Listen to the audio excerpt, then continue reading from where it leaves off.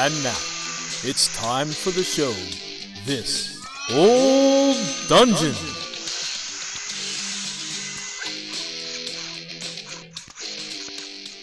Welcome, Dungeoneers, to a frigid January 2024 episode of This Old Dungeon. Wow. How's everybody doing? Doing all right. I am shivering now. I was doing fine before. Yeah, I remember I us am talking nice in and December when it was a balmy, like, I don't know, around here, 40 or balmy, like something. 40 degrees, about, oh, we should do a winter module. We need to find an adventure that has something to do with the winter. So it worked. We did, and it did. it Yeah, did now work. it's I fled a nice -2 up in Michigan yesterday, and to come down to Florida where it's a nice toasty 45 or 50. It's not particularly warm, but anything's better than -2. yeah, So there it yeah, is. and that's not even like, the real feel. That's like the actual Boy, that's temperature. the wind chill. That's the actual temp. Yeah, Yeah. in my car when I was driving to the airport. I'm like, no, I'm done. I'm out. Oh, geez. Well, let's talk about something fun. Who all's been gaming? What's been going on?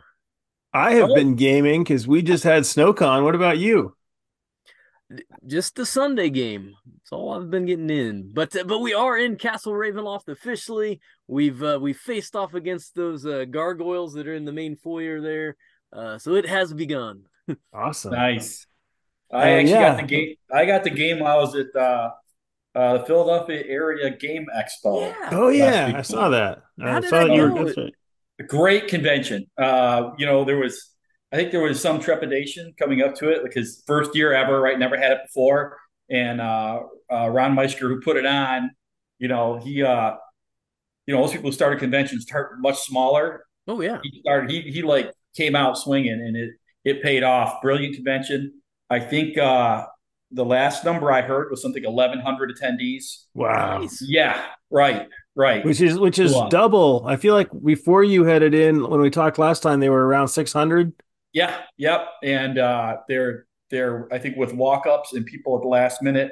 I think they had a lot of last minute people coming in, and I know that's an effect of the fact that this convention was the weekend after, like whatever, 4 or 5 days after New Year's, right? Yeah. So it's a tough time to have a convention. I think it's pushed Well, out I next feel year. like an urban convention is more likely to get walk-ups because there's more people who don't have to fly, right? I mean, Yeah, I think so too. I mean, I'm not real familiar with the Philadelphia area. I know we were not very close to downtown at all, my understanding. I know a couple people that flew in, Greg Gillespie for one, and he told me the airport was like an hour away. Oh So wow. we were out there. We were right next to, we were literally in Valley Forge. We were like right next to it. So if you've ever been to that area, that's where the convention was held. It really went well. It was great. It was a 3-day convention. I got the game. I ran two D&D sessions, classic D&D, and cool. uh, and that was the other thing. I was thought this might be more of a modern convention, a lot of 5e stuff, which is great. I'm no worries, but no, there was a ton of old school gaming going on here. HMGS was there running miniature stuff. There was all kinds of like classic role playing games being played every time I walked around. From Shadowrun or not, yeah, Shadowrun to which is funny because we just talked about that. I think was there. There were people playing various old versions of D&D. I think some Star Wars, the old West End Star Wars people. I mean, just you name it, they had it, and it was really cool. It was it works that we're going back next year. On top of that, from a vendor, put my vendor hat on. That went real well for us. Cool.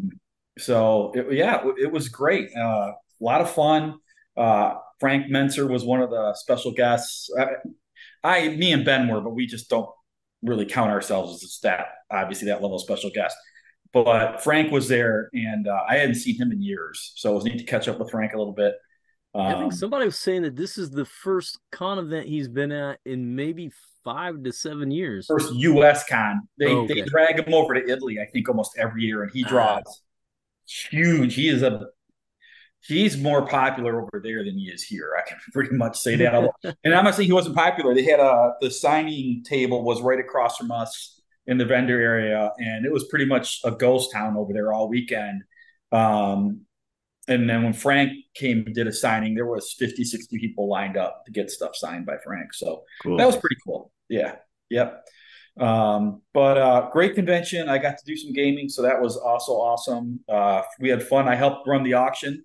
I was Nice. actually one of the auctioneers. That was a trip. So, and they had some incredible stuff. I mean, there was a I brown think one of the box. things I Pretty much every rare TSR thing you could think of went through that auction. It was crazy. and that was like a long auction too, wasn't it? Oh my God, I read something like it was it like went almost 4 hours. It went 4 hours. forever. Yeah. We were about to Okay. fall off. Yeah. I think we live streamed it, I want to say. Because I know they had online bidders and all that stuff going on too. So but pretty cool. Pretty cool. Yeah. That's Um amazing. Yeah. met a ton of people, obviously I'd never met before. So a lot of new people, a lot of new faces.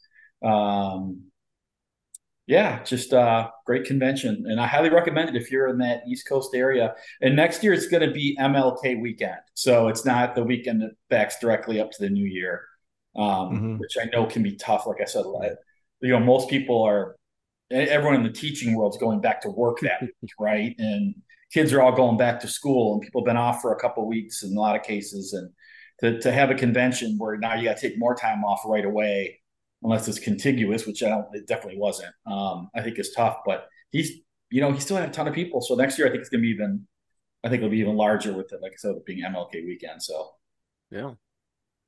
Well, at the yeah, opposite end, we had I don't know, a couple hundred folks at SnowCon, which nice. was pretty nice. And I got there, so it was Saturday, Sunday. I got there Saturday morning around 8:30, and it started dumping snow about 10 minutes later, just right Well, on it's called cue. SnowCon. Yep. So we were all trapped there. I had what did I do? I played Earth Dawn, I Oh, think for wow. the first time. So I had a fourth edition game of Earth Dawn. And I'm trying to remember, I played some other game that feels like almost the same system where you have these like stepped skills where you start with like a D8 in the skill, and then you have a D10 and a D12, and then maybe Okay. it's a D6 plus a D8 or whatever, and it steps on up, and eventually Mhm. maybe if you're Superman, you get to 2D20. And but I can't for the life of me remember whether it's another game or whether I'd played Earth Dawn years ago. But I think it was another game with that same step die system or similar one. But it was I really enjoyed digging into that a little bit. And then I ran a game of Dungeon Crawl Classics with a fourth level game, and we'd had 5 players signed up, but we only got 3 who showed, and it showed at the table. We had a lot of death. Um, and then a player who hadn't said he hadn't played since the 80s just sat down, like he was sort of watching, as people do, and sit down. Gave him a character, and he played, and his first character died in about 2 minutes, which was pretty awesome. So we gave him another one. But yeah, so that was a super fun game. It was just, I don't know. I like DCC a lot just because the swinginess, I think, promotes laughter at the table. Yeah. It's It's awesome. definitely Um, like an easy win at a con to just, yeah. go out there and go. Now, were you running something from Frog God on that or Nope. That was a Goodman authored game scenario. Yeah, I kind of neglected to see what I ran. I ran the fourth level of the Palace of the Vampire Queen is what we ran at Philadelphia. Ran it twice, and Did you play also, or did you just run I stuff? just ran. I just Cool. ran stuff because I volunteered to help with the auction. That sucked up my That entire. sucked the Like game. it was only a Yeah. 3 day con, so that sucked up my entire Saturday night. Friday night Yeah. we had a special guest thing I had to be at. So and Sunday we just really packed up and got out of Dodge because it's about a 9 hour drive, 9.5 hour drive back to Yeah. Michigan, back and forth, and we try to limit our time. But it was neat because I had a nice mix of a couple or 3 people who played. We played like what we call classic D&D at Pacer. It's basically BX version of D&D. We had a few people who were totally fluent, and then we had more people, 4 or 5, who were just 5e players, right? Had never played a uh, any version but 5e, and I love doing that because it's really cool to see their expressions on how the rules are different, and not in any sort of negative way whatsoever.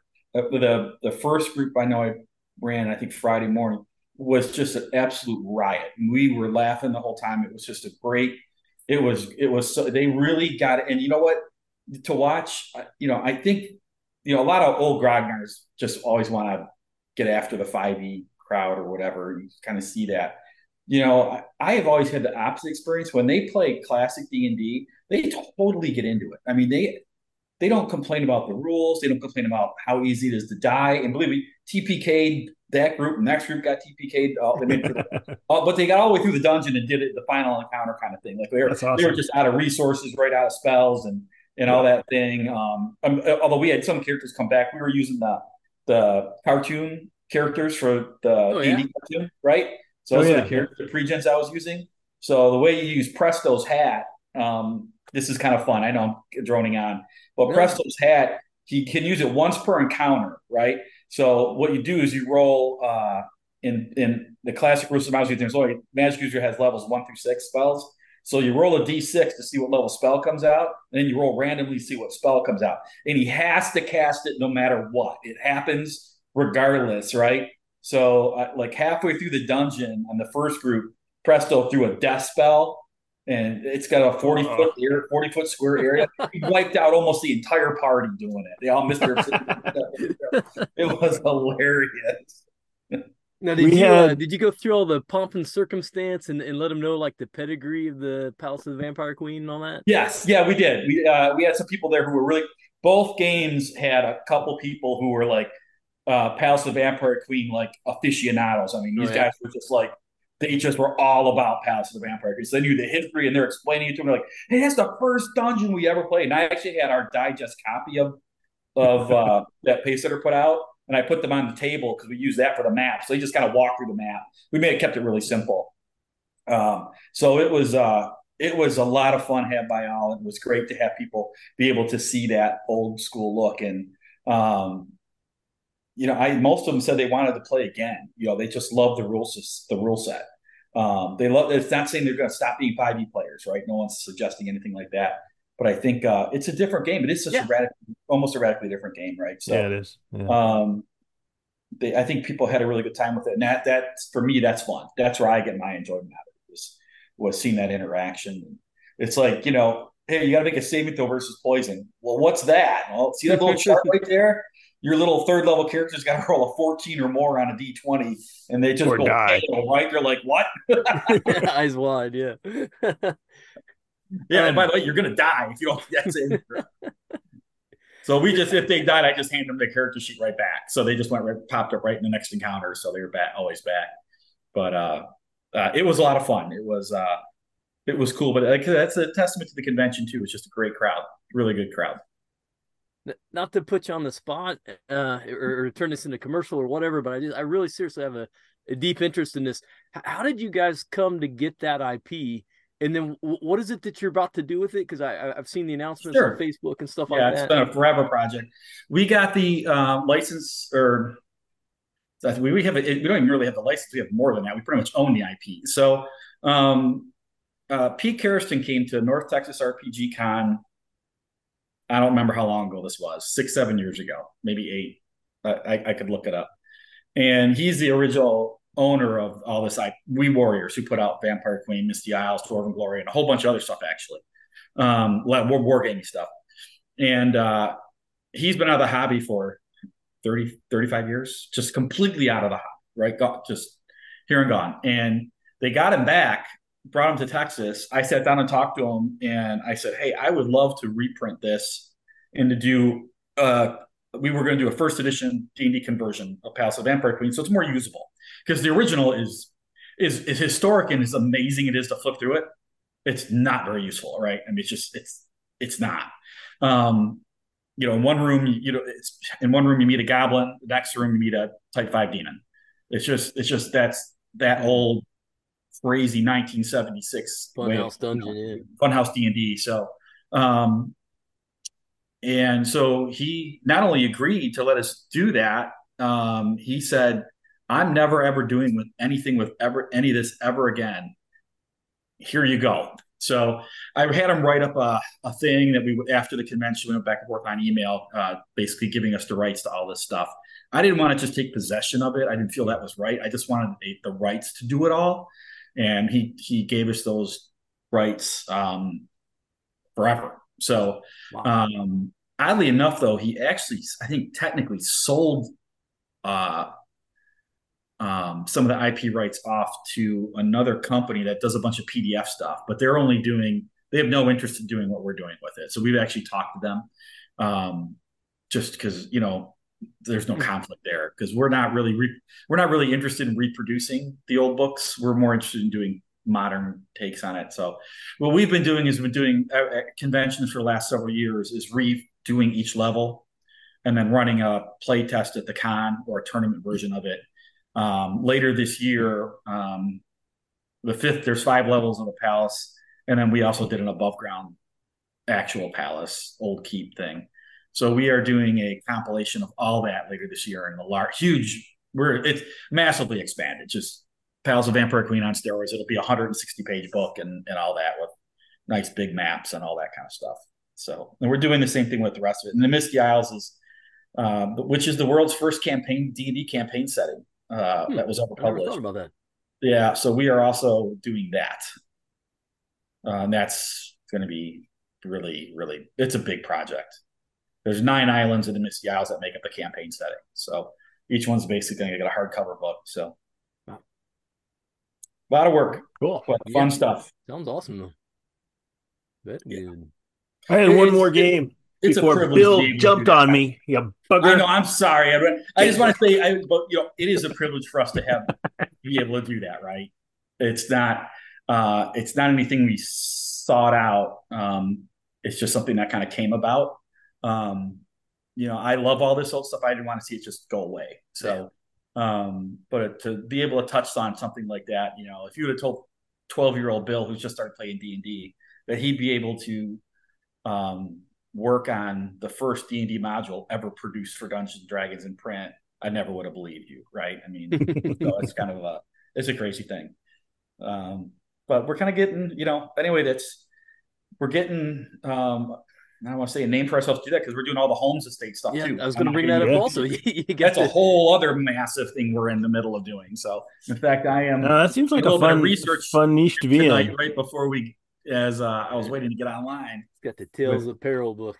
Yeah, the Tales of Peril with John Eric Holmes. Yeah.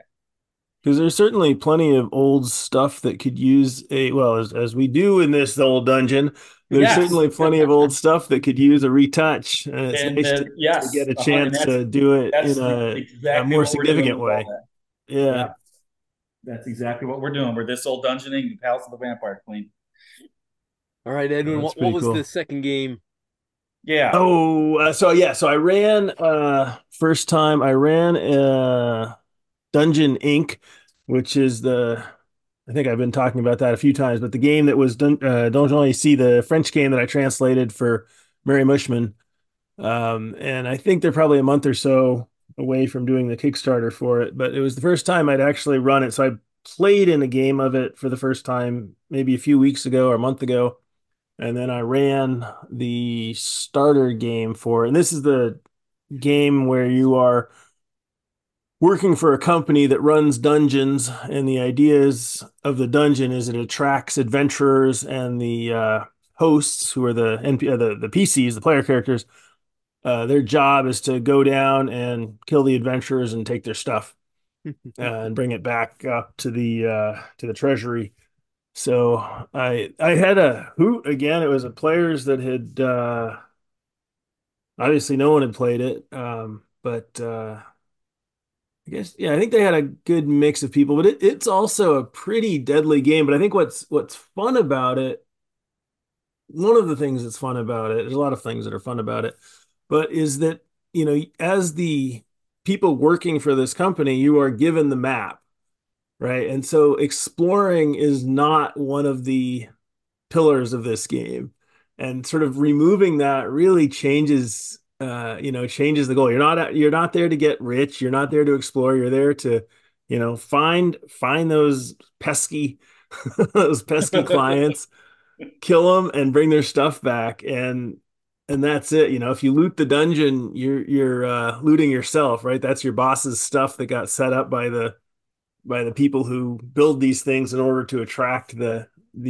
client. So it's a nice twist to be able to take the a lot of the tropes and spin them around backwards and then run. And the players had no trouble grokking that. Like they were on it from the get-go. We had a little opening scene where the basically for this is like the starter adventure, with they have like a little quick start that's out. And this is you're applying for the job. So you show up and the trainer, the recruiter says, this is what you're gonna do. Go down into this thing, kill the person, bring the stuff back. Here's your map. Don't screw up. Here's the rules. Don't take stuff that's not yours. If anything that you find comes back to us and so forth. And so that was some fun. Like there's some fun role play stuff up front, and then they go in and they do the deeds. And So is there That's like a awesome. I'm just trying to think of how this would work. Is there like a planning phase where like, okay, this is how we're going to set up our dungeon with the resources we have, or is that all already done and they're just kind of so the players are playing low level grunts. There is so the GM is the one who sets up the dungeon, right? So in this world, there's a marketing department. There's the construction department. There's the maintenance department. The people who go and reset the traps. And so, like, they might build um, a dungeon that's centered around a vampire. Great, because this is going to attract a certain type of adventurer.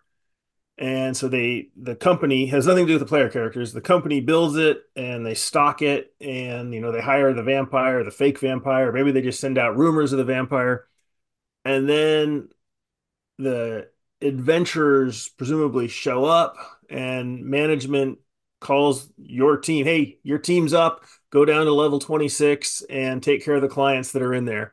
Here's the map, and here's your backpack full of crappy equipment that you have, and good luck.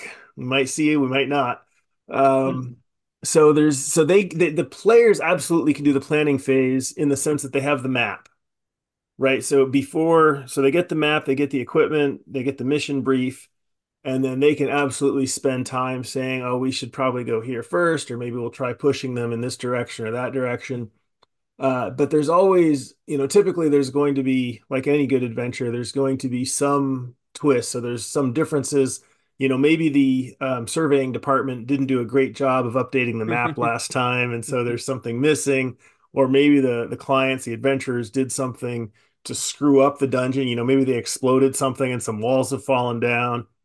And I think if you were running like a campaign of this, every once in a while, you as the lowly grunt, the bruisers, might get seconded to say marketing, and you'd be sent out into the outside world to drop some rumors, or maybe to deliver some, or to maybe spy on the Adventurers Guild to figure out what they're up to, see what's hot, what's not.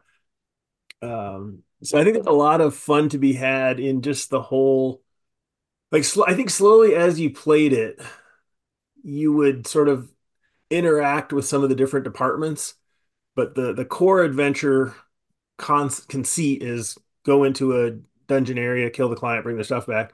But there's all the other stuff that, there's the intercompany politics that could be going on. And yeah, and as I said, you could get work with marketing, or maybe the maintenance people don't have enough personnel right now, and so you have to go figure out how to reset a bunch of traps, or maybe there was some flooding. The lava pits broke, and now there's lava that's gotten into the vampire dungeon, and you've got to figure out how to clean it up, or I don't know. when you run into other monsters and things in the dungeon, are they just like your colleagues, or I mean, Yeah, so there's employees who are monsters. So you can that's one of the fun. I think one of the most fun things is you can play any kind of monster basically. But so there's employees, and then there are residents. And so most of the residents of the dungeon are just monsters that have happened to have moved in, and they don't know about the company. And so they're deadly for you also. Okay. So yeah, you run into that giant spider that happens to have moved in. Now you might happen to also be a giant spider, or maybe you're a giant rat and you can have some, some back and forth with this spider. But in general, the creatures that live there are their own bosses, and they may or may not be showing up on your map. Like they may have moved in recently, or maybe they've been there for months. But there are also employees. So like maybe this vampire, for example, is a full-time job that, the vampire lives in the dungeon and works for the company and knows about the company. Because one of your goals also, of course, you have to keep all this info secret from the outside world. Like if the adventurers find out that you're running a company to fleece them, things might not go so well. Got it. So, Nice. but yeah, so that was fun to finally get that. After working on it for months, it was fun to finally see it on the table. Um, Very cool. so that was good. And I think otherwise we just got the usual stuff going on that we'll talk about when we don't have convention fun stuff to talk about. All right. Well, moving along. I mean, this may be a record-breaking episode, folks. We do not have any viewer mail this time around. We did have a message, but I felt like it was not a kind of like share on air kind of message. It was just a guy had written in to ask us like if we were in the area he was in to see if we wanted to meet up or whatever. So figure that's not airworthy. But appreciate the reach out. If we had been there, it'd been nice to have rolled some dice with some of you listeners. But Absolutely. at any rate, I guess we're moving into the prime real estate here. We're going to talk about this old dungeoning, Dark of the Moon.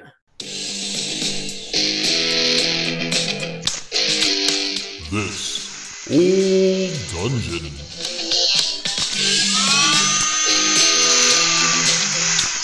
You're only supposed to blow the bloody doors off.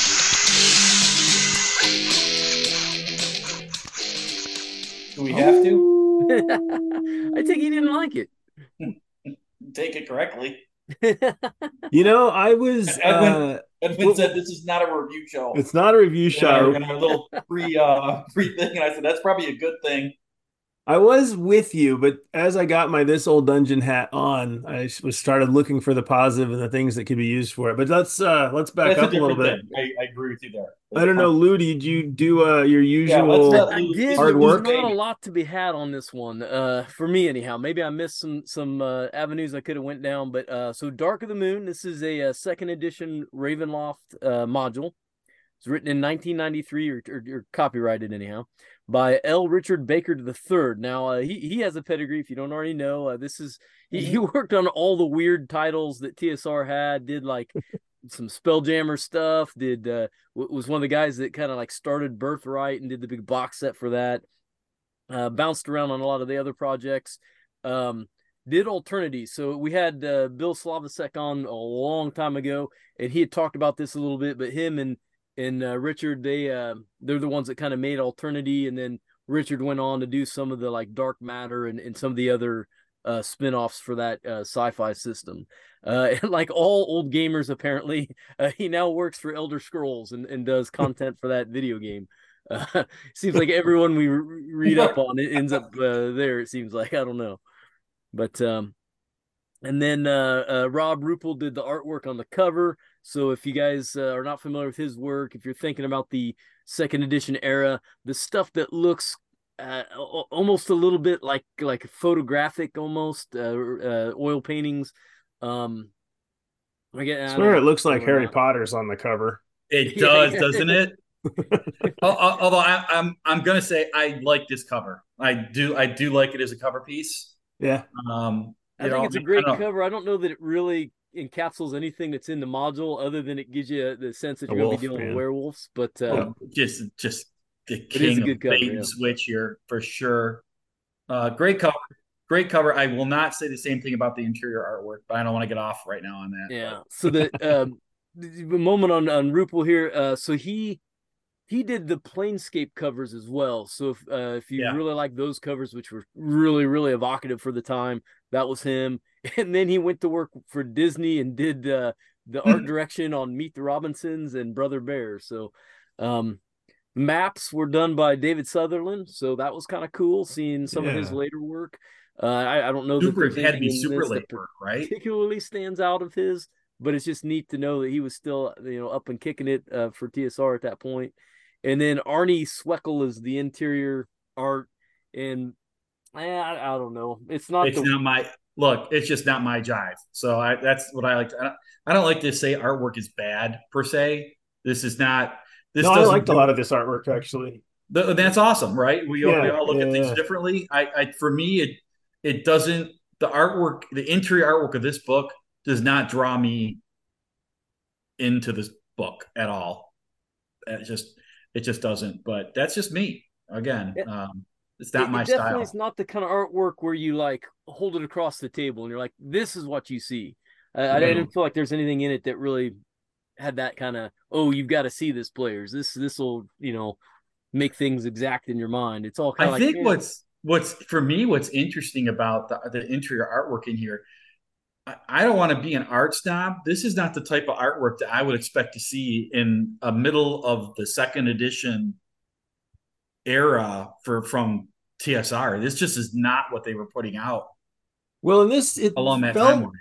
it felt more like illustration to help us read the story, and I will For add that sure, there was a lot of reading of story in this adventure. we're yeah, gonna we're gonna get to that. yeah. No, no, I agree. This definitely had more of a like what you'd see. I mean, like not the style of art, but the kinds of The content content. that were in it. Yeah, It was kind of yeah, like a which way book sort of art where, I mean, a oh, lot of this it is that scene. was I mean, a lot of them is the continuous characters. Like these are the PCs that we're seeing yeah. here, and of course, you can never show an illustration to the party of like this is you guys. I mean, that's Right, just weird. right. But it helps for me anyway. It helped set the mood as I was reading it, even if it's not the kind of thing I would show to somebody. Now the mode of the art I do like because it's kind of got like that scratchy ink lithograph kind of look like you Yeah, would see in like the late turn of the century, and I kind of like that. But it just the what it was portraying, I don't know, just didn't quite hit for me. Yeah, it just didn't connect with me, and that's all. I mean, right. So, and I'm not and the like I said, maps, yeah, the maps I thought matched, and I mean yes. they're very drawing, they're drawing maps or picture maps. They're quasi isometric, whatever. They look like the kind of map that you would expect the people in the adventure to create if they were Yep. trying to create a map of their Yeah. village or whatever, 100%. Yeah, which was I fun. I was down with that. Yep. And there's some, and that'll be part of my this whole dungeon. So I don't want to get off on the maps Maybe yet. So hand-drawn graph paper even. yeah, uh, quite possibly It's kind of fun, or you trying drew to look over or at them. Yeah, something. quite possibly. So I bought this module when it came out. I've not ever got it to the table. We'll talk about some of the reasons why later on, but I did kind of go online just to kind of test the water, see what other people thought, and I kept running into the people that had played it said that it was one of the most lethal adventures they've ever been on, and not I even got from the it. sense of like the dark master is going to get you like you No, you're have not going to with make it that No, Spawn, far. but you're just not going to make the it that far. environment and the amount of monsters thrown at you at one time. Yeah, I could not imagine a party making it through anything really. I mean, there were a couple like there were like three or four encounters, including the weather early on. I was like, each one Okay, of these is a TPK. Like, where's the so fun yeah, here? 100%. So that kind of steps into I'll step into right into like my major critique of this thing is, but my first major critique is this is not a dungeon. This is a read along story that your players just participate in various things. I I think mean, I think I thought that, but I felt like as it definitely was set up that way. It was absolutely set up. This is going this to be is boom, boom, boom, boom. But yeah, later on, I felt like the author actually did a nice job of reminding us if they skip this, you can still sure, move to, yeah, that for this can sure. still, It you can does have have some nice agency little bolded, options. if You're right. this happened, then go Agencies here. agency is the right word. You definitely need some. I think you would know your group and what you're DM agency would be to make this thing work. But you were absolutely right about the lethality of it. First of all, I was taken back. But I was also taken back by like literally the first time you see an encounter or something actually reference something's actually going to happen D&D esque, where dice are going to start getting rolled is I think is page 17. So, and it is only a 60-page book, and it's this the players are moving from one location to another, and there's like this howling wind, and it's kind of a nice evocative little setup. But there are 6 cloakers who start howling, and the PCs cannot do anything about this. They attempt to roll for 6 rounds, Yep. if unopposed, which they probably will be. Um, the odds of a group of PCs making that many saving throws is just not a thing. So a crazy dangerous encounter. A step back. Now, this is for 5th to 9th level characters for second edition ADD. I They're get pretty it. heavy hitters, but But you're they would right. have already died on page 14 from the cold. Well, yeah, that's true. So all right, so the cold rules, and there's like 5 different things that are like trying to kill your Yeah. character just in the environment itself. So like every 6 hours, you're taking between like 1 to 3d6 damage from the cold. Oh yeah, like, no, you're going anything down. about it, you know. You're going down. It's that 1 to 3 is just depending on what you're wearing and whether you get a fire and stuff like that. I like that. I think okay, that's a challenge. Okay, Yeah, you know? No, it's a challenge, all right. Then well, and you start the adventure damage, right? I mean, you are brought into this world with these mist wolves, and even that could be a TPK pretty quickly. Mm-hmm. Yeah. I don't know. Okay. I don't want to. Like, I'm not going to dig into all the little encounters. I mean, there's some good ones in here. There's some. We probably got to pick a lane here. We're kind of bouncing everywhere. We're bouncing all over. Let's back everything up. Rewind the whole. Back everything else. You know, there's an overall story here. Yeah, let's hit Ravenloft. Overall, what's this about, guys? Yeah, and I'll let you do that because honestly, I did not read this cover to cover. So Lou, you're gonna be better at this than me. It has a very Ravenloft feel. It uses the Romanian names throughout. To me, that sometimes that takes me a little bit out of D&D, but feels like I'm playing in Transylvania instead of a D&D setting. And it's well, there is actually somebody who had literally worked for the Tsar. So no, I mean like that. There's a line like before this village got. It says he worked for the Tsar. He was a soldier for the Tsar or something. So they're really trying this real world. And I don't. And that might be normal for most. I guess that's the first thing. So it's Ravenloft. So in Ravenloft, in case somebody listening doesn't understand this, the setting of Ravenloft is basically like the Twilight Zone. Like there's all these people that have done really bad things, supposedly, and depending on your point of view, and they and the land they live in has been wrenched from wherever it existed and is now in the domain of dread, where forever and ever curses fall upon it until somebody comes in and rights the wrongs. So in this case, this has a very, I would say it's more Russian. I think it's definitely pushing towards like Russian. Like the Siberia. Russian Veld area. You've got this guy that was a hunter and he got trapped out in the cold. His name is Gregor. And he was kind of put in a position where he thought he was going to die, and he runs across this, big black wolf that's majestic and all this, but it's also injured and going to die. And he remembers these old timers talking about this ceremony that you could make yourself a werewolf.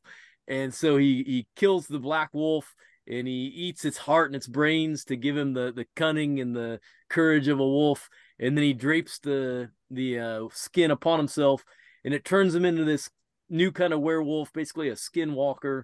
What they call it in here. And here they call it the loup de noir. This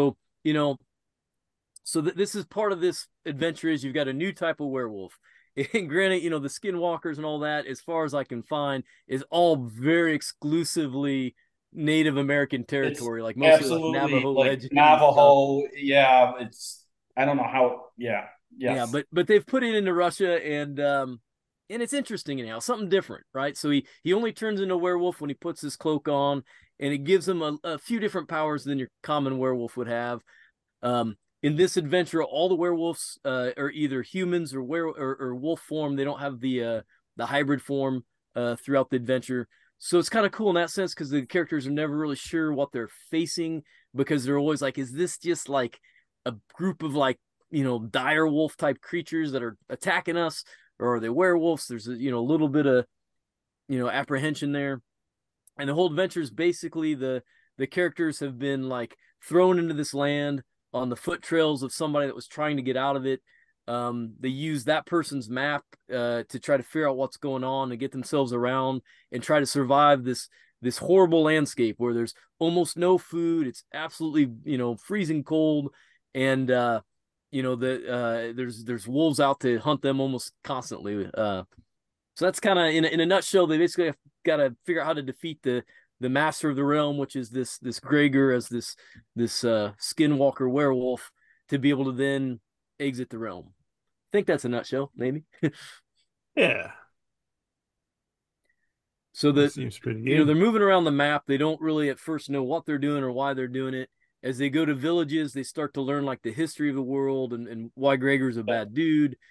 And then we get into that kind of lack of agency thing that you were talking about, Bill, where basically there are parts of the adventure that really lean towards the characters have to be captured, or they have to be, defeated, or they have to, go to a certain place and learn from somebody the one key that will help them defeat the other person.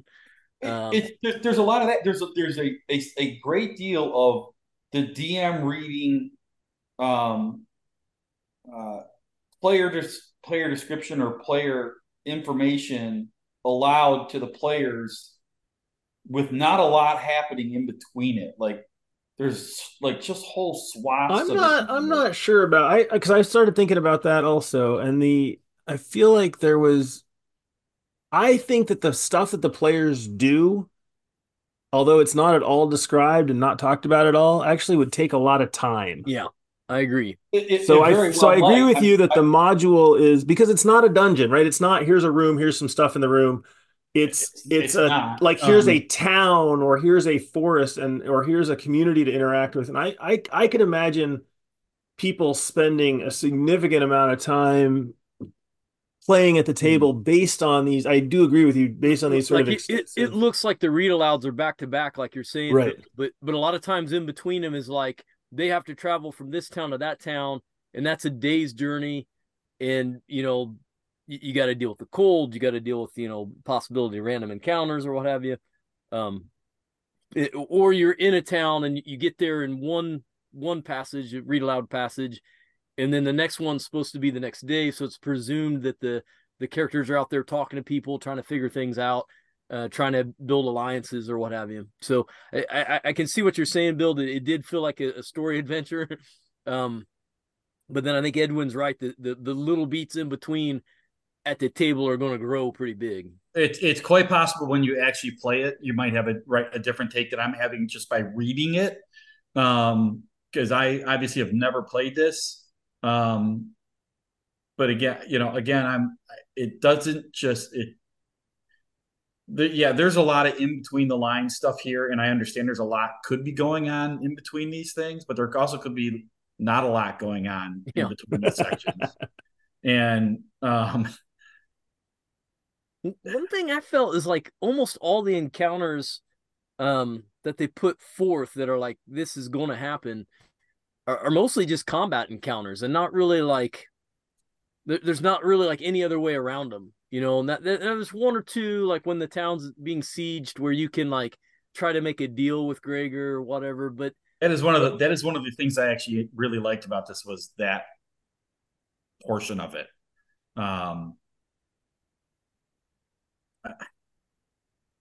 That's one of the few sections I kind of like, but I don't know. It just seems to give you a lot and at the same time not give you a lot. I know it sounds confusing, but I am this. What the problem I'm going to have here is my dungeon building philosophy for publication angle. Okay, let's just talk about my pace setter hat back on. We believe, my philosophy has always been, my job is to make the job of the dungeon master easier, right? And if my book doesn't do that on every step along the way, then I haven't succeeded. And that's just how I feel about this thing. I feel like as a DM, I would just have to do so much fucking work to make this thing work. Um, you're not going to play this on the fly. You're going to have all kinds of notes probably set aside as you prep for this thing. Um, Yeah. that's to me where it seems that it just breaks down, but that also has again there's some definitely some redeeming qualities out of here. I'm already going straight to my this whole dungeon thing because I just don't want to talk about what's in here that much. To me, it's not that interesting. But there are a couple of interesting encounters. The town siege or attacked, part. I think that is a great section. You could just rip right out of here, and you could inject that. I mean, I think there might be a series. There's several encounters you could pull out of here in your own campaign and drop them in like as your players are moving from one location to another. I'm not in love. I'll also make this. I like the Ravenloft campaign setting a little bit. I don't love it. I don't think I would want to spend a lot of time there as a DM, or I wouldn't want to play it. I don't mind playing. If I pull out I6 Ravenloft or run that module, I'm all in. I'm all in. I love that module. It's a great module. It's a ton of fun. Do I want to play an entire campaign set and built around all this stuff? I've just never been impressed enough to do that. It just it doesn't do it for me. And this module to me really kind of reinforces that. I mean, if it's your bag, it's your bag. If it's not your bag, take a book like this and take a part of one of the chapters out. As crazy evil as that cloaker encounter I mentioned earlier is, it's actually a great encounter. I do like it a lot. I mean, Well, your and there's players are snow moving through the cloakers, which I thought was kind of snowstorm an and the interesting wind's idea. howling, right? And the cloakers are kind of masked by that wind howling, or that the players think that's what it is, but they're actually being, attacked by the cloaker's moaning power. I mean, to me, that's a cool encounter, and I like that. Um, but to me, this isn't an adventure I would think to rewrite. I would just rip pieces of it out of it and use it in other Oh, that's situations. interesting because I took a completely different tear on it because I was I reading figured it. I thought you would. So Yeah, that's I was reading it. I was hating it. I was reading it. I was hating it. And then it slowly started to grow on me. It's like, okay, you actually have some flexibility, some agency, whatever. And then I was realizing that the only part that I really didn't like was the Ravenloft, was the fact that you are sucked into this other world and you can't get out and the mountain passes. Like that to me, like I don't like Ravenloft for that either.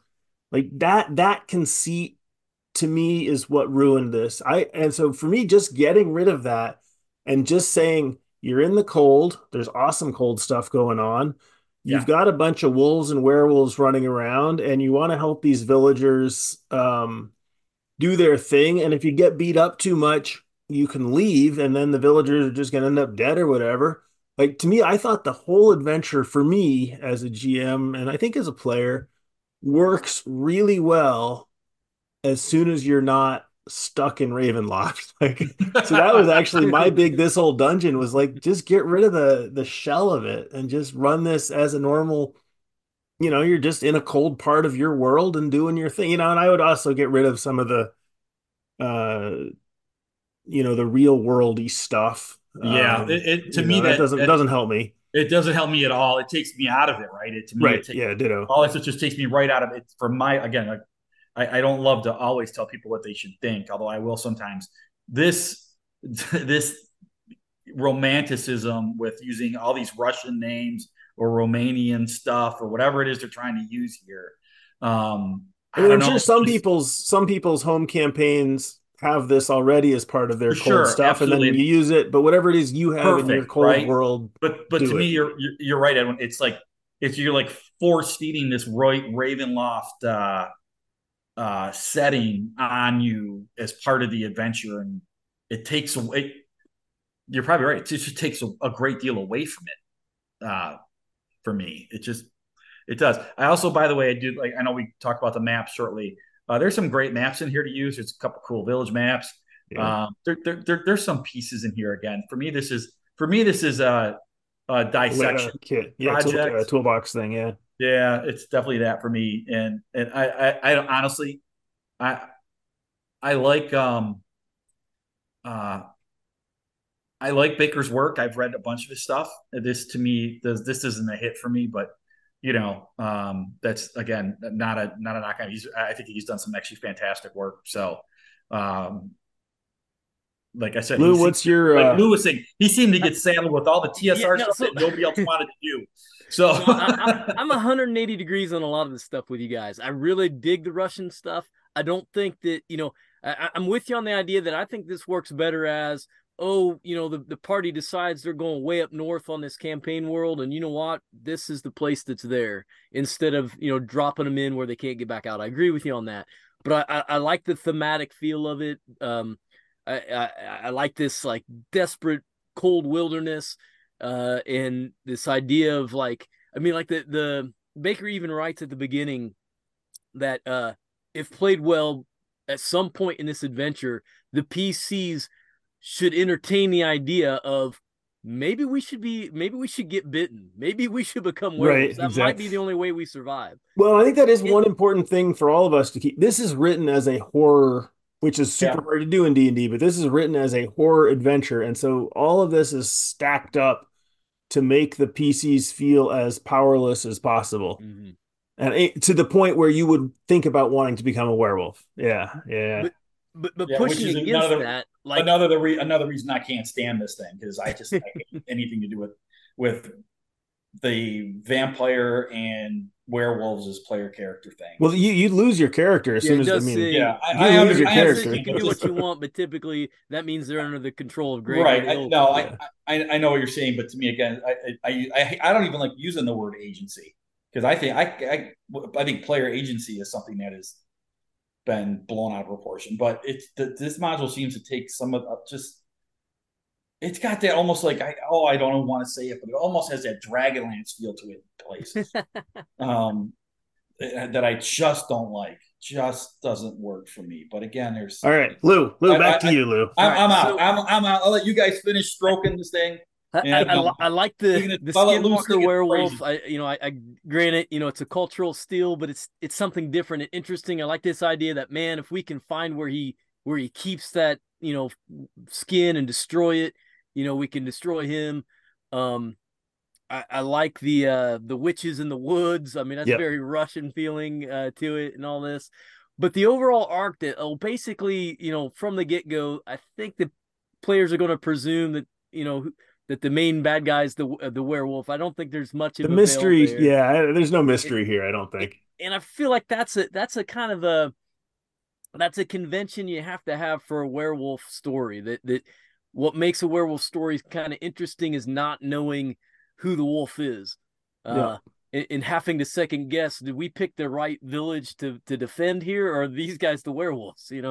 Um, yeah, but I do like the survival angle of it. I like this, I like how they set it up. I like it that, okay, we're going to dump you in this foreign land where the environment is going to kill you, but the first thing you're going to come across is the guy that you just found dead's camp, and he's got a map, and you can at least use that to navigate. I kind of think that was a clever There's a lot setup. of fun friendlies in here. I liked a lot of the friendlies. Yeah. I feel like a lot of the other encounters are bland. That they don't like there's an encounter with the I forget the name they throw on them, but they're basically just like frost wraiths. I Yeah. thought that they didn't really offer Those much suck. more than a regular wraith. No, Um, they're not even as interesting as the I regular would raid. have cut that encounter. That one to me had no help with the story. Like that's the one in the blizzard. yeah, Yeah. Yeah, that to me was useless. it, it, it It wasn't thematic. It didn't, I No. mean, the only thing I assume it's just about getting rid of resources and stuff. And yeah. that one, I agree with you. I It, would cut that one. I felt that was the same way with the two snow cloaker encounters. The Yeneskis.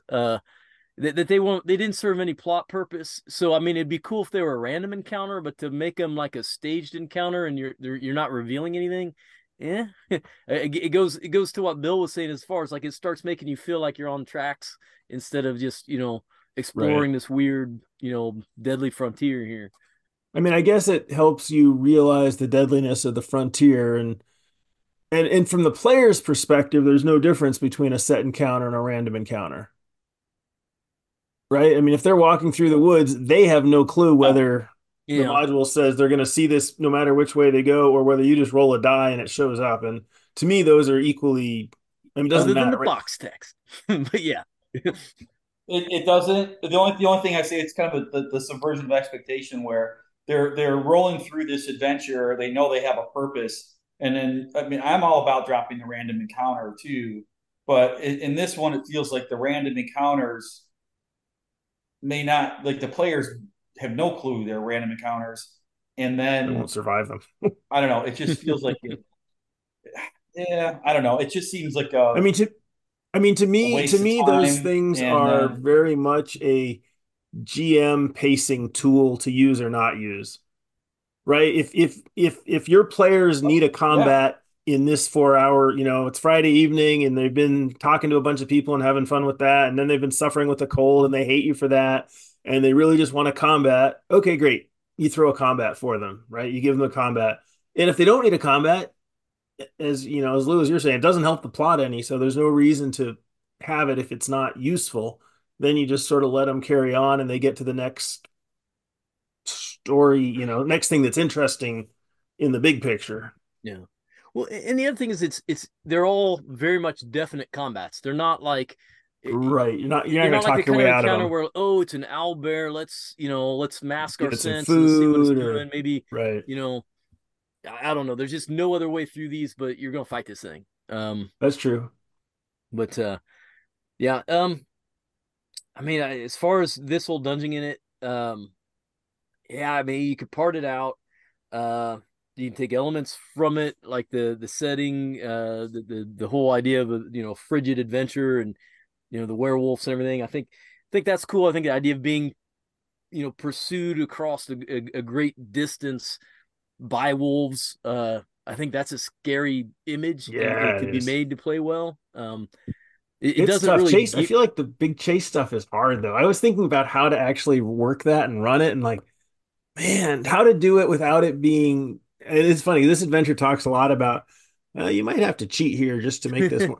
But I was thinking, like, how do you do this? Like, you've got these wolves that are fast, and it's like, well, the clever party might escape them for a few hours or might escape them for a few days, depending on where you're at. And I was like, but how do you decide? And that's, I think, Yeah. Bill, where you're talking about the lack of tools for the GM. It, I found that wild because like one of the early encounters you're up against, what is it, 10 wolves, 6 werewolves, and the skinwalker. I mean, this Right? is like, I think, second encounter. Yeah, And and it says, oh well, you can sit and fight them, and if you can defeat 8 of them, they'll take off, or you can flee. And then like the next page they'll it says, kill you. yeah, if you One at a flee, they one. kill you.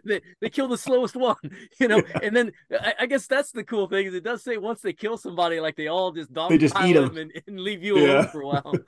But it's like, wait, you got to give me rules for how can they outrun them? How is there ways to slow them down?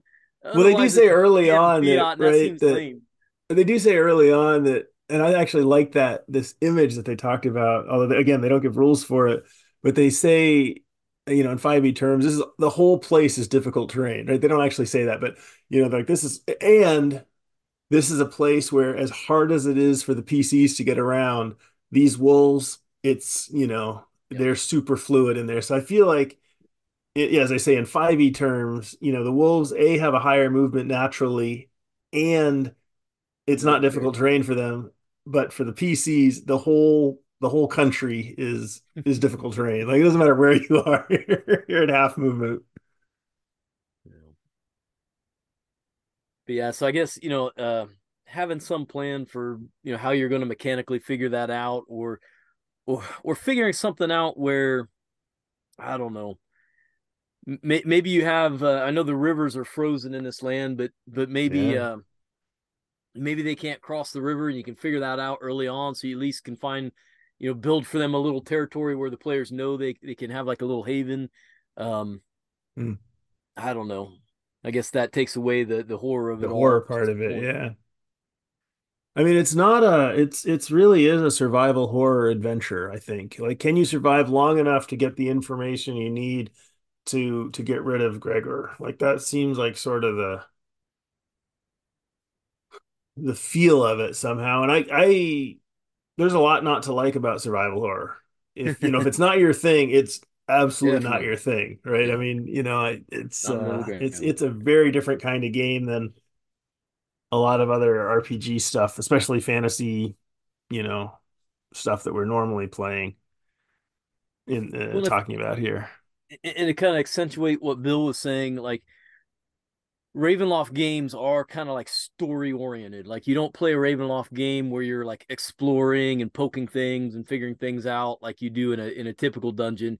Normally the game is like figure out the story behind what's going on in the setting and then figure out how to alter that story, which is, a Right. lot different than your classic dungeon module would be. Does that make That's sense? Like it's interesting. really like most of these modules are all very heavily pitted on the characters involved in them. That is the Right. NPCs Yeah, yeah, yeah, yeah. The and what curse their and the backstory is and what they're doing. yeah, and I guess There's maybe that is interesting because I agree with you, and I think I sort of forget that that is such a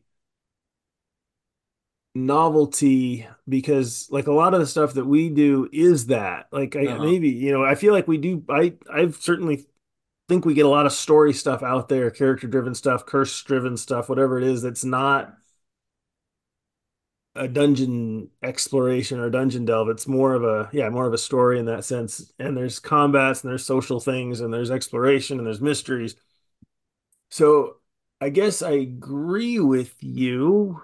Um, and I'm just trying to put it into context of when this, what was around this at the time, Hmm. which would have been more, dungeon based. Dungeon based adventures of go in and eventually bring back the jewels and uh, Yeah, I don't know. I've only read one other second edition Ravenloft adventure, one and more than I I've read. believe it was like low level. What was it, Bill? Um, it's a low level one, and I like first, third level, something like that. And I believe it had something to do with like a serial killer running Well, around there's this one village, called or the there was a Hour of bunch the of Knife, zombies. Like where it's a Jack the Ripper that doppelganger ain't deal. it. No. No, no. Hmm. I could probably look it up, but I'm afraid There's I'm one probably that's low gonna level called The bounce out of Created, from which if is I like these try to do toys it. that kill people. No, I can't. You know what? I have seen that one, and I do not like that one That one either. definitely has a less D&D feel than probably any of the others. I mean, you basically feel like you're in a Chucky movie or whatever. I still got you guys. I'm trying to do something I normally don't do. I got two screens Oh my going here, gosh. and And you're driving your car. No, I'm just yeah, kidding. you I am not driving my car. Oh, I did volunteer to do that based on the night we were doing this. It was actually kind of a fun little adventure, and I was kind of hoping this would be I'm along the trying to same think. thing, and it just I'm fairly well versed. A really was serial killer and not. it's low level. I thought it was a serial killer, the guy who's actually like causing all the problems. And no, I'm not gonna fight. Like I'm just Do flipping you remember any through. other thing about it, like where it took Um, place or? it was in. I thought it was in Oh, a okay, Night no, of the that's a Walking zombie Dead. one. That's a good one though. That is really good. It's got like a Louisiana. Yeah, it's a zombie one, but I think there's some guy killing people or something in it too, or so, I don't remember. Maybe I'm confusing it with something else. But I enjoyed that one. I thought that was a nice adventure. RQ1 Night of the Walking Dead. And I am not an authority on the Ravenloft campaign. This was always kind of in my opinion. I don't know how TSR created all this shit based on one adventure Well, module. one thing I was curious But about, I don't know. because the Good enough. 5e Curse of Strahd has a big, I think it's much larger than the Ravenloft, the one or Oh, whatever, the original by a Ravenloft. billion It's miles. much It's like larger. I actually 20 different it's adventures actually and then Ravenloft. Yeah, and I was it's actually yeah, it's trying to think really nice about. though. Do you guys got the one like the big I don't have that coffin one box though. set? No, I don't have that. But I was trying I to have think just about a. because how the big It was werewolf awesome. part of Curse of Strahd, I was expecting this to sort of be the obvious predecessor to that, and I don't think it is. I Yeah. mean, because there certainly are a bunch of werewolves in Curse of Strahd, and there's a whole and there's a cave, and you got to go. I mean, you don't have to, but one of the things you can do in that adventure is to go fight. But I feel like this storyline is completely unrelated, which surprised me a little bit. What was your thoughts? So one of the things that bothered me, and I was trying to think about how to make better, is there's this the cool-ish thing where the Gregor says to them all, "Hey, if you can make it back to," I didn't like how they had to set it up because that the setup is a railroad to get to this point. But if you get to this point, Gregor strips you of your stuff and says, "Hey, if you can make it back to my city before we kill you, then you can become parts. You can join us, right?" And that I think that's a fun like that is a fun race and a fun, encounter. And then I think it leads to potentially fun double uh double play. If you do make it back to the village, then you get to, reverse it on him because now presumably they think that you're about to become part of them. So that was kind of neat. But the only way it seems like the author could think that the players were ever going to make it is that these witches come and rescue you out of the cold. Yeah. And I dislike in general this idea of the heroic Fails them. NPCs that save your ass, and you're just, you can't do it yourself, Oh, but here's some NPC. I've never. Yes, it's one of my pet peeves. Right? Is uh when that So I was trying to people think write that about into a what book.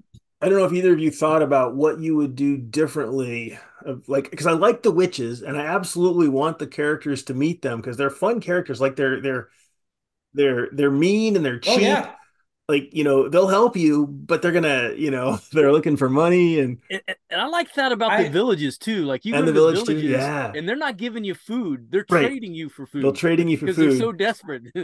Yeah. I I like this book for ripping those things out and placing those as like in between like in between adventures or something like that. If I got my PCs moving from one place to another and in a winter setting, I love the like I said the one town thing. I think is you could do a lot with it. I love the witch count. I think it's actually great. I I mean, would I was absolutely thinking steal about, that one. can we send them to the witches? Maybe like as opposed to having them get rescued by the witches, is there a So way for them to go to the witches to beg for help and, to try See a to, plume of smoke in the distance, yeah, signifying a chimney or something. yeah, for sure.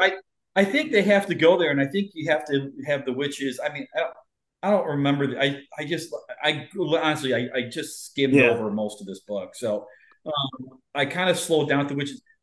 So I think I'm not sure what the witches actually asked the PCs for, but I think having them be like um, obvious or not obvious, like just hidden motives in helping the PCs, but because they're going to get something out of this, almost making them look like a secondary villain, um, the enemy Yeah. of my enemy kind of thing. I mean, yeah, it seemed like they were I mostly. I think mean, I would they like hate to their. use I mean, it's their brother, right? It's yeah, Yeah, they're the Gregor's their sisters, so brother, but they hate Gregor as his something like brother, that. Yeah, and for good reason. That seems yeah, fine. yeah. So But I guess we forgot about that part too in the description of it. Yeah. So the reason this whole thing's cursed is because Gregor was using his wolf powers to hunt, and his wife thought he was cheating on her, so she started cheating on him. Then he found out, and then killed her and like everybody. And then later on, ended up killing his own mother, and then his sisters were mad at him. So it's whole convoluted. He's killed a whole bunch of well, and people, and then there's a second wife that second wife, yeah, just that gets that killed the because of mother. the mother, and then he kills the mother. Yeah, yeah, it's a lot of soap opera going on in the Yeah, background that but yeah, so the most of it the sisters player want characters him will never dead because he see. killed their mother. Right, and I wasn't sure how to get all that to the table either. In Mhm. which case, you may as well I, get rid of it. a lot of this could be like a rumor get rid of table, it. right? Like you could Yeah, set up a rumors would lot be a good. very cool scenario here with rumors about and this person thinks the black wolf is that person, and there's rumors that his sisters are still alive and live in a cabin in the woods, and I don't know, there could be a whole game here that's not And I so guess force fed. there were a few NPCs actually that they meet relatively early on where it just says these folks know most of what's in the introduction. So I guess it does actually get to the table because in conversation, if they choose to speak to the village, and I think this is part of the stuff like between the read aloud, Uh-huh. there's like half an hour of chatting with the villagers where the GM is pulling stuff from the intro and leaking it out to the players in conversation with all these people, and that to me seemed cool. I like the journal handout too. Like I Yeah. feel like there is enough stuff that is discovered by the characters in character to keep it lively and interesting. It's just not well packaged. I think this thing suffers from being poorly presented. There was an execution problem. Again, and that's if again, from my mindset, if I can't look at something and just kind of go through it real quick and have a basic You're saying you're understanding lazy. of how things are going to work and how the what they're yeah, right, what the what the characters are supposed to do, what their Yeah. motivations are, um, what the one or two twists to the plot are, and that kind of thing. If that's not well laid out for me in a Yeah, book, no, then I think books I agree fail. that I think So there's two different that's where I come across this two old different things. I dungeons, don't think the and events one are is if supposed I to were to take. publish this, what I Yeah, would do it really differently, is. and the other is if I were going to run it, what would I do 100%. differently? And I think I'm That's 100% with you on absolutely, all and the that what I would do differently if it were to be published. yeah, and Yeah, that's where I'm coming off on this thing because I got into like three when I started reading this. I got 3 or 4 pages into it, and I was like pulling my hair out. I'm like, yeah. oh, this is not.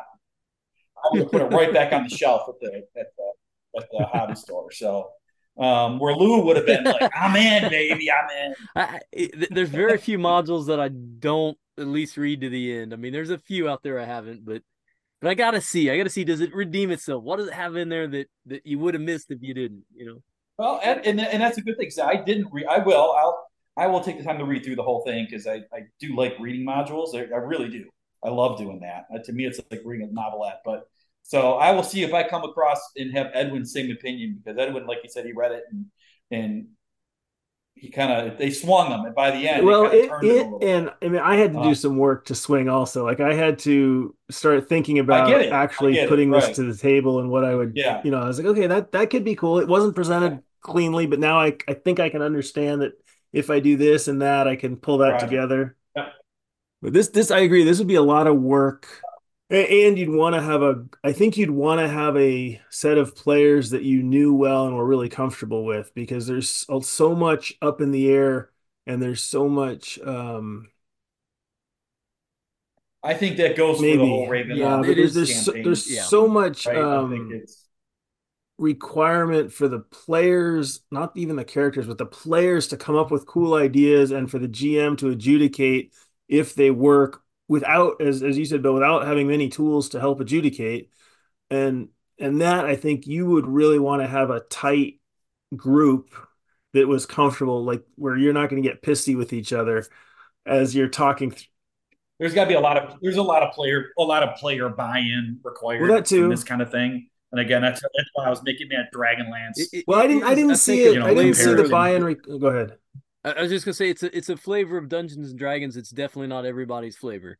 Uh, Yeah, so I agree with you guys. You know, people that want to play this, they're kind of they're going to be interested in having like the brooding, environment that their characters are going through. They're going to understand that this is not, that it's set against them to begin with. That it's meant to be like that. It's going to be hard. It's going to be, you know, a Yeah. survival horror scenario that, and that they're going to have to take an interest in the world around them to be able to figure it out and to right. solve the problem. If they want the world to be about them and their actions, uh, it may not be as fun to play through as someone that's more interested in. I want to know what the story is behind all this stuff. Who is that guy? Why is that person doing Right. that? Yeah, I didn't see it as the same. Like, I feel like the Dragon Lance buy-in is you have to be willing to be a tourist, just a train. And I didn't Oh, see that. Like this, 100%. there's a lot. It's Hold Dragonlance on, is there's a definitely lot of buy-in required here. I absolutely agree with you, but I don't think it's that buy-in. it's not. And that's Yeah, why I was careful to say yeah. it reminds me of that. I would say it was the same. I was Meaning kind of it's careful that buy-in said in it what just Lou was has that saying. It's vibe. buy-in in the odds are against you, the environment's against you, the work, like, Yeah. and that you are going to be just scrabbling the entire time. Like you're just going to suck from the beginning of the adventure all the way until this pretty heroic ending. But even that, like you're just right on the edge. Um, Well, it's the horror yes, element they're exactly. trying to pull through here, right? Like the fear of death Yeah, and fear of and failure and that the that horror that of they're trying to convey.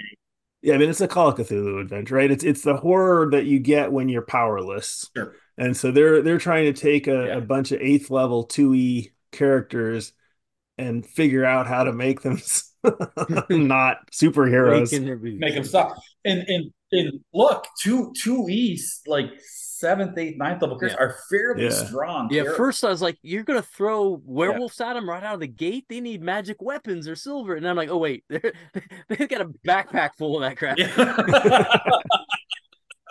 Well, and right at the beginning, it's like, don't give them too many magic items because I was like, what? Just they're just dead right off the top. Yeah. Well, I was also thinking about, how Each many one of them got are a likely to have bag of create holding food and stuff. water, right? There's a great thing they can trade. I was starting to think about what sort of Sure. clever things player characters might do because absolutely like, this one of the things they say early on is that everybody in this world is low level, and that's the exception of some of the villains. But it means that if you come in with the ability to cure wounds, lay on hands, create food and water, create heat, I feel like you have such a great amount that you can barter with these guys that there's a whole lot of fun social engagement that could go on and a lot of ways to build up your world and gather effectively retainers and Mm-hmm. to have allies and so forth. And then similarly, Well, good. that is. I I'm was gonna sorry. say No, finish similarly they up. talk Finish up. about that there's they give specific examples of a few spells that would help you escape the wolves pretty darn easily. And I thought, yeah, and of course those are just the ones that are right here. I mean, player characters I feel like are so damn and players are so damn inventive. You get a Yeah, no. table of, like I was so that actually excited me is what you just throw this shit at them and see what the players come up with. I was like, man, I bet there's some good stuff that comes out of some of the I bet some of the table stories from this adventure are pretty good. No. Oh, I'm sure. I was just going to go back and say one of the few things I really do enjoy about, like I said, only like the two or three Ravenloft things I've read beyond the original two modules, is that there aren't a lot of powerful NPCs out there to bail you out. There might be powerful creatures of some sort to help you out, the witches, for example, that kind of thing.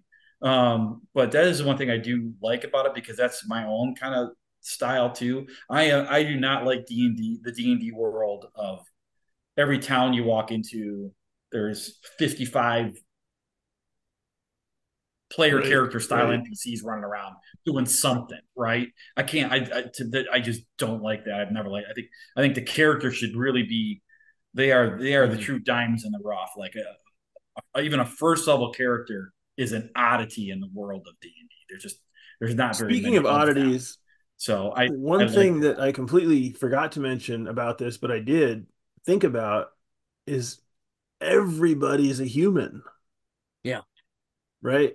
Which yeah. is Well, that's Ravenloft. Well, yeah, but Ravenloft, it's though, not right? Ravenloft. That's Yep. what's interesting, right? This is Yeah. a village that got transferred to Ravenloft. So there's no reason that the home village, which happens to be, Russia, but there's no D&D reason, I don't think, why that home village had to be all human. This is some other village. I don't think they use No. a lot But of elves and halflings and Right. So so I, dwarves so in any Ravenloft Ravenloft stuff. Ravenloft Any has them, but it is more predominantly human than other species. yeah. human centric So I campaign was thinking like setting, that's another sure. thing that Yeah. would be like this adventure doesn't even talk about that at all. Like imagine you're a party of two dwarves and a No. couple elves and a halfling or whatever.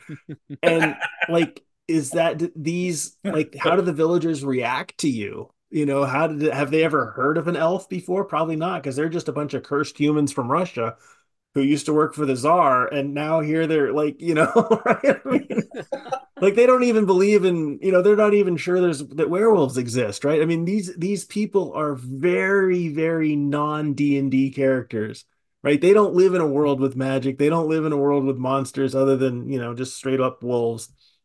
And And the you, cloakers and the well, but I'm not sure they know about the yeah, cloakers, they right? might not. They probably Because don't they're go that probably far into the just woods, but dead. The Lupradas and the fuck Right. I whatever mean, else is the running witches, around. I guess the witches lay exception to this, but I mean, Just imagine if you had like a really good like if one of the PCs was like a eighth or ninth level dwarf. oh man, yeah. It'd fuck yeah, this they do adventure mention right like up. that's they mention a couple of key classes and they're at the beginning, and one of the things that they say is that like your magic user, yeah, they're okay, but really what you want in this adventure is a ranger, a druid, and I forget what the other one was they mentioned, but Yeah.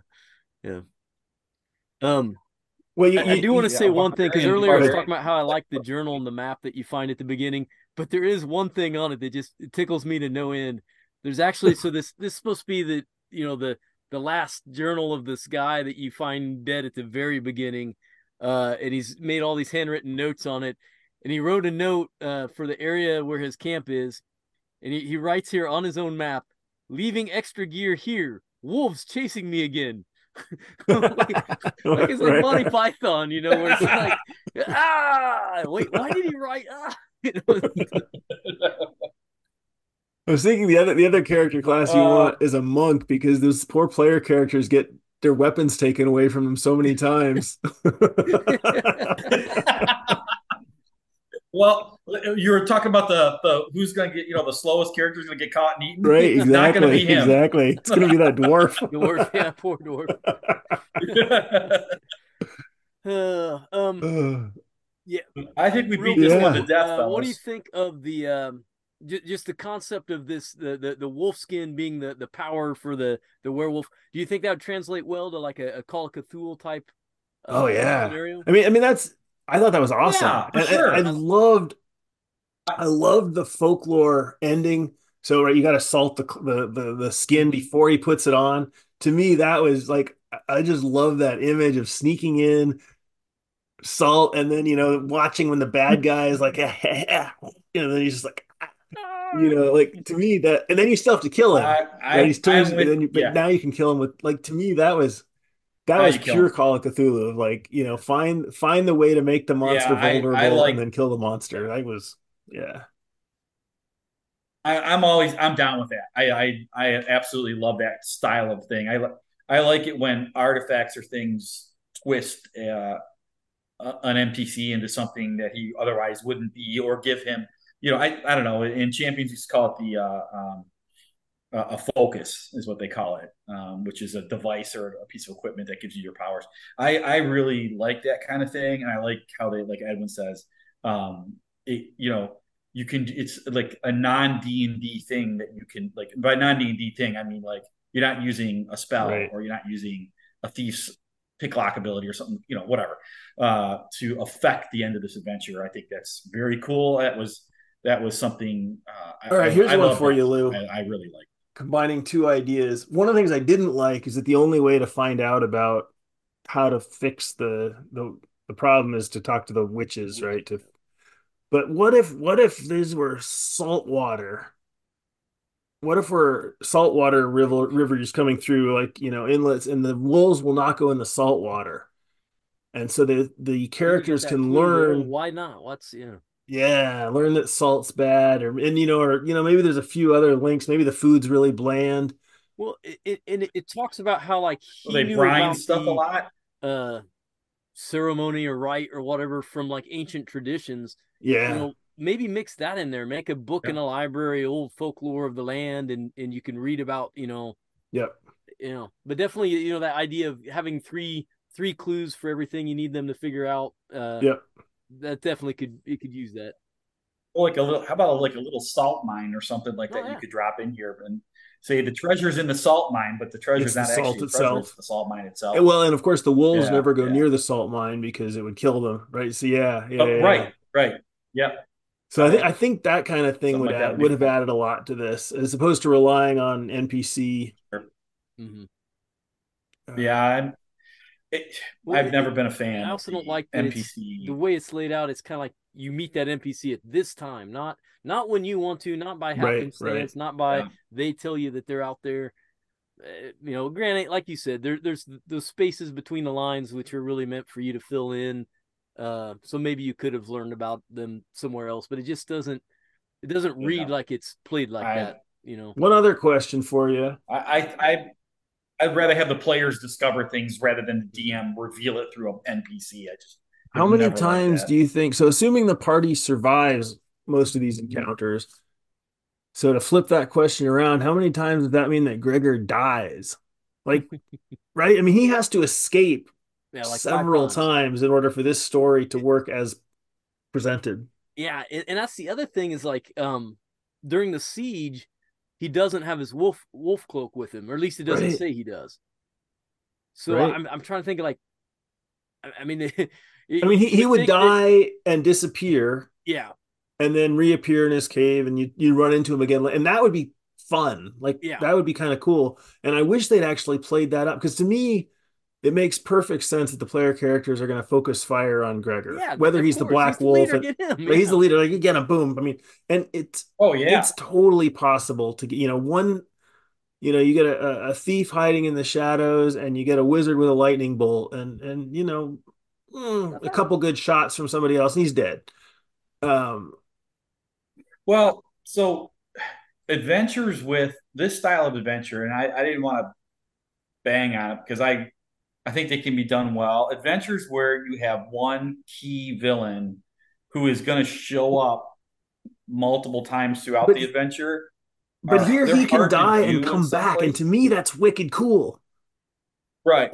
Like the fact that Yeah. like we Yeah. kill I him, agree. and then So, he like oh, but you yeah. don't see him Yeah. again for like Yeah. a week, so it's not like or A whatever. So while. I think Right. Right. Right. like Yeah. to me that's actually a positive, and I wish that the authors had Oh, highlighted that a little. I actually Yeah, like Because adventures they're that do hard. that. Yes, It's just you got to be yes. careful how you do it, because and I it think they doesn't did a really nice steer job. you on that. I do. I mean, it basically talks I about him retreating. It never says, and if he dies the next time he sees the players, or anything like that. Or exactly. Yeah, yeah, yeah. And I think Yeah, that's too bad because I think it's likely that if it's not a TPK, it's likely that Gregor ends up dead. Like it's gonna be one or the other. 100%.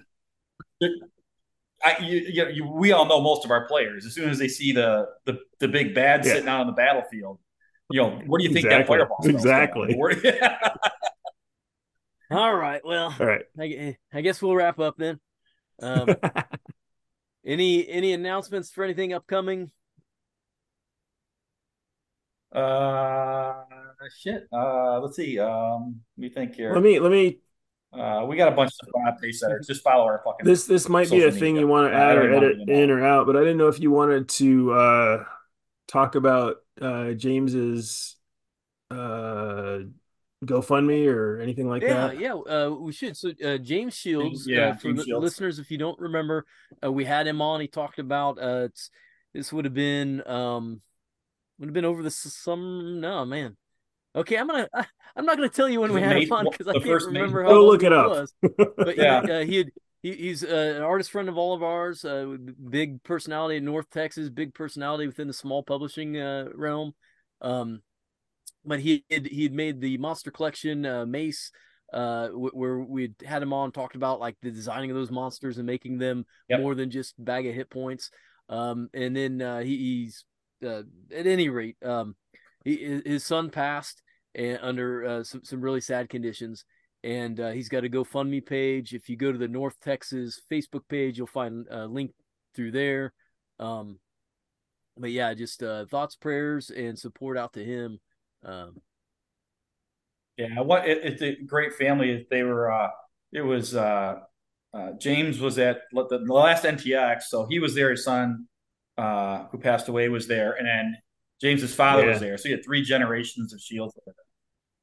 It was amazing, and I have the images in my head, and it's a tragedy for sure. If anyone can help out, I know a lot of us and, already have, but and I'll if you also get a put that chance, link in the definitely show go to the North notes, Texas. of course. But yeah, just Yeah, you can find it. I think you can find it on many of our social media pages. We might have shared it and that but kind if of you thing remember, I too. mean, So, I um, hate to just like play the violin here, but like uh James had when he came on the show, he announced that like he decided to go like just into strictly illustrating, so he left his job. He yeah, was starting this new business, and it's just been a real rough go for him. I really feel for him, and really hope and pray that all this struggle that he's going through in life yields a great, bright, and wonderful future.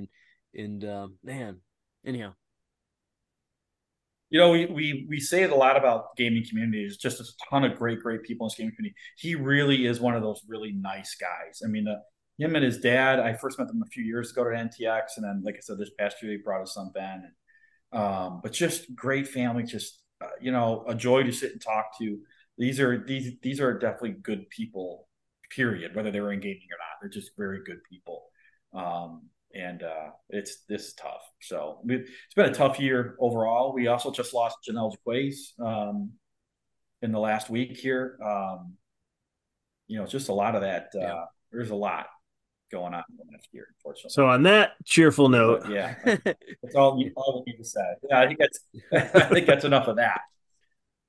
Anyhow, listeners, we were glad that you spent time with us. Please, hey, reach out to us. Let us know, because we were trying to find a good winter adventure. This is what we came up with varying degrees of happiness. We have a few more months of winter, so send along your suggestions. Yeah. Yes. So, thisoldungeon@gmail.com. Yeah, well, there's no just doubt tell about us your that. gaming stories or ask us crazy questions. We could use some mail in the mailbag for this next session here. All right. Take care and good gaming, everybody. Good night, everyone.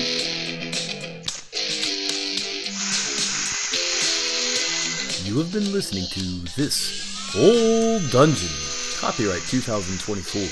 The opinions expressed by the hosts are simply that, opinions meant for entertainment value. If you have any questions, concerns, or would like to write into the program, please do so at thisolddungeon@gmail.com. Thanks for listening.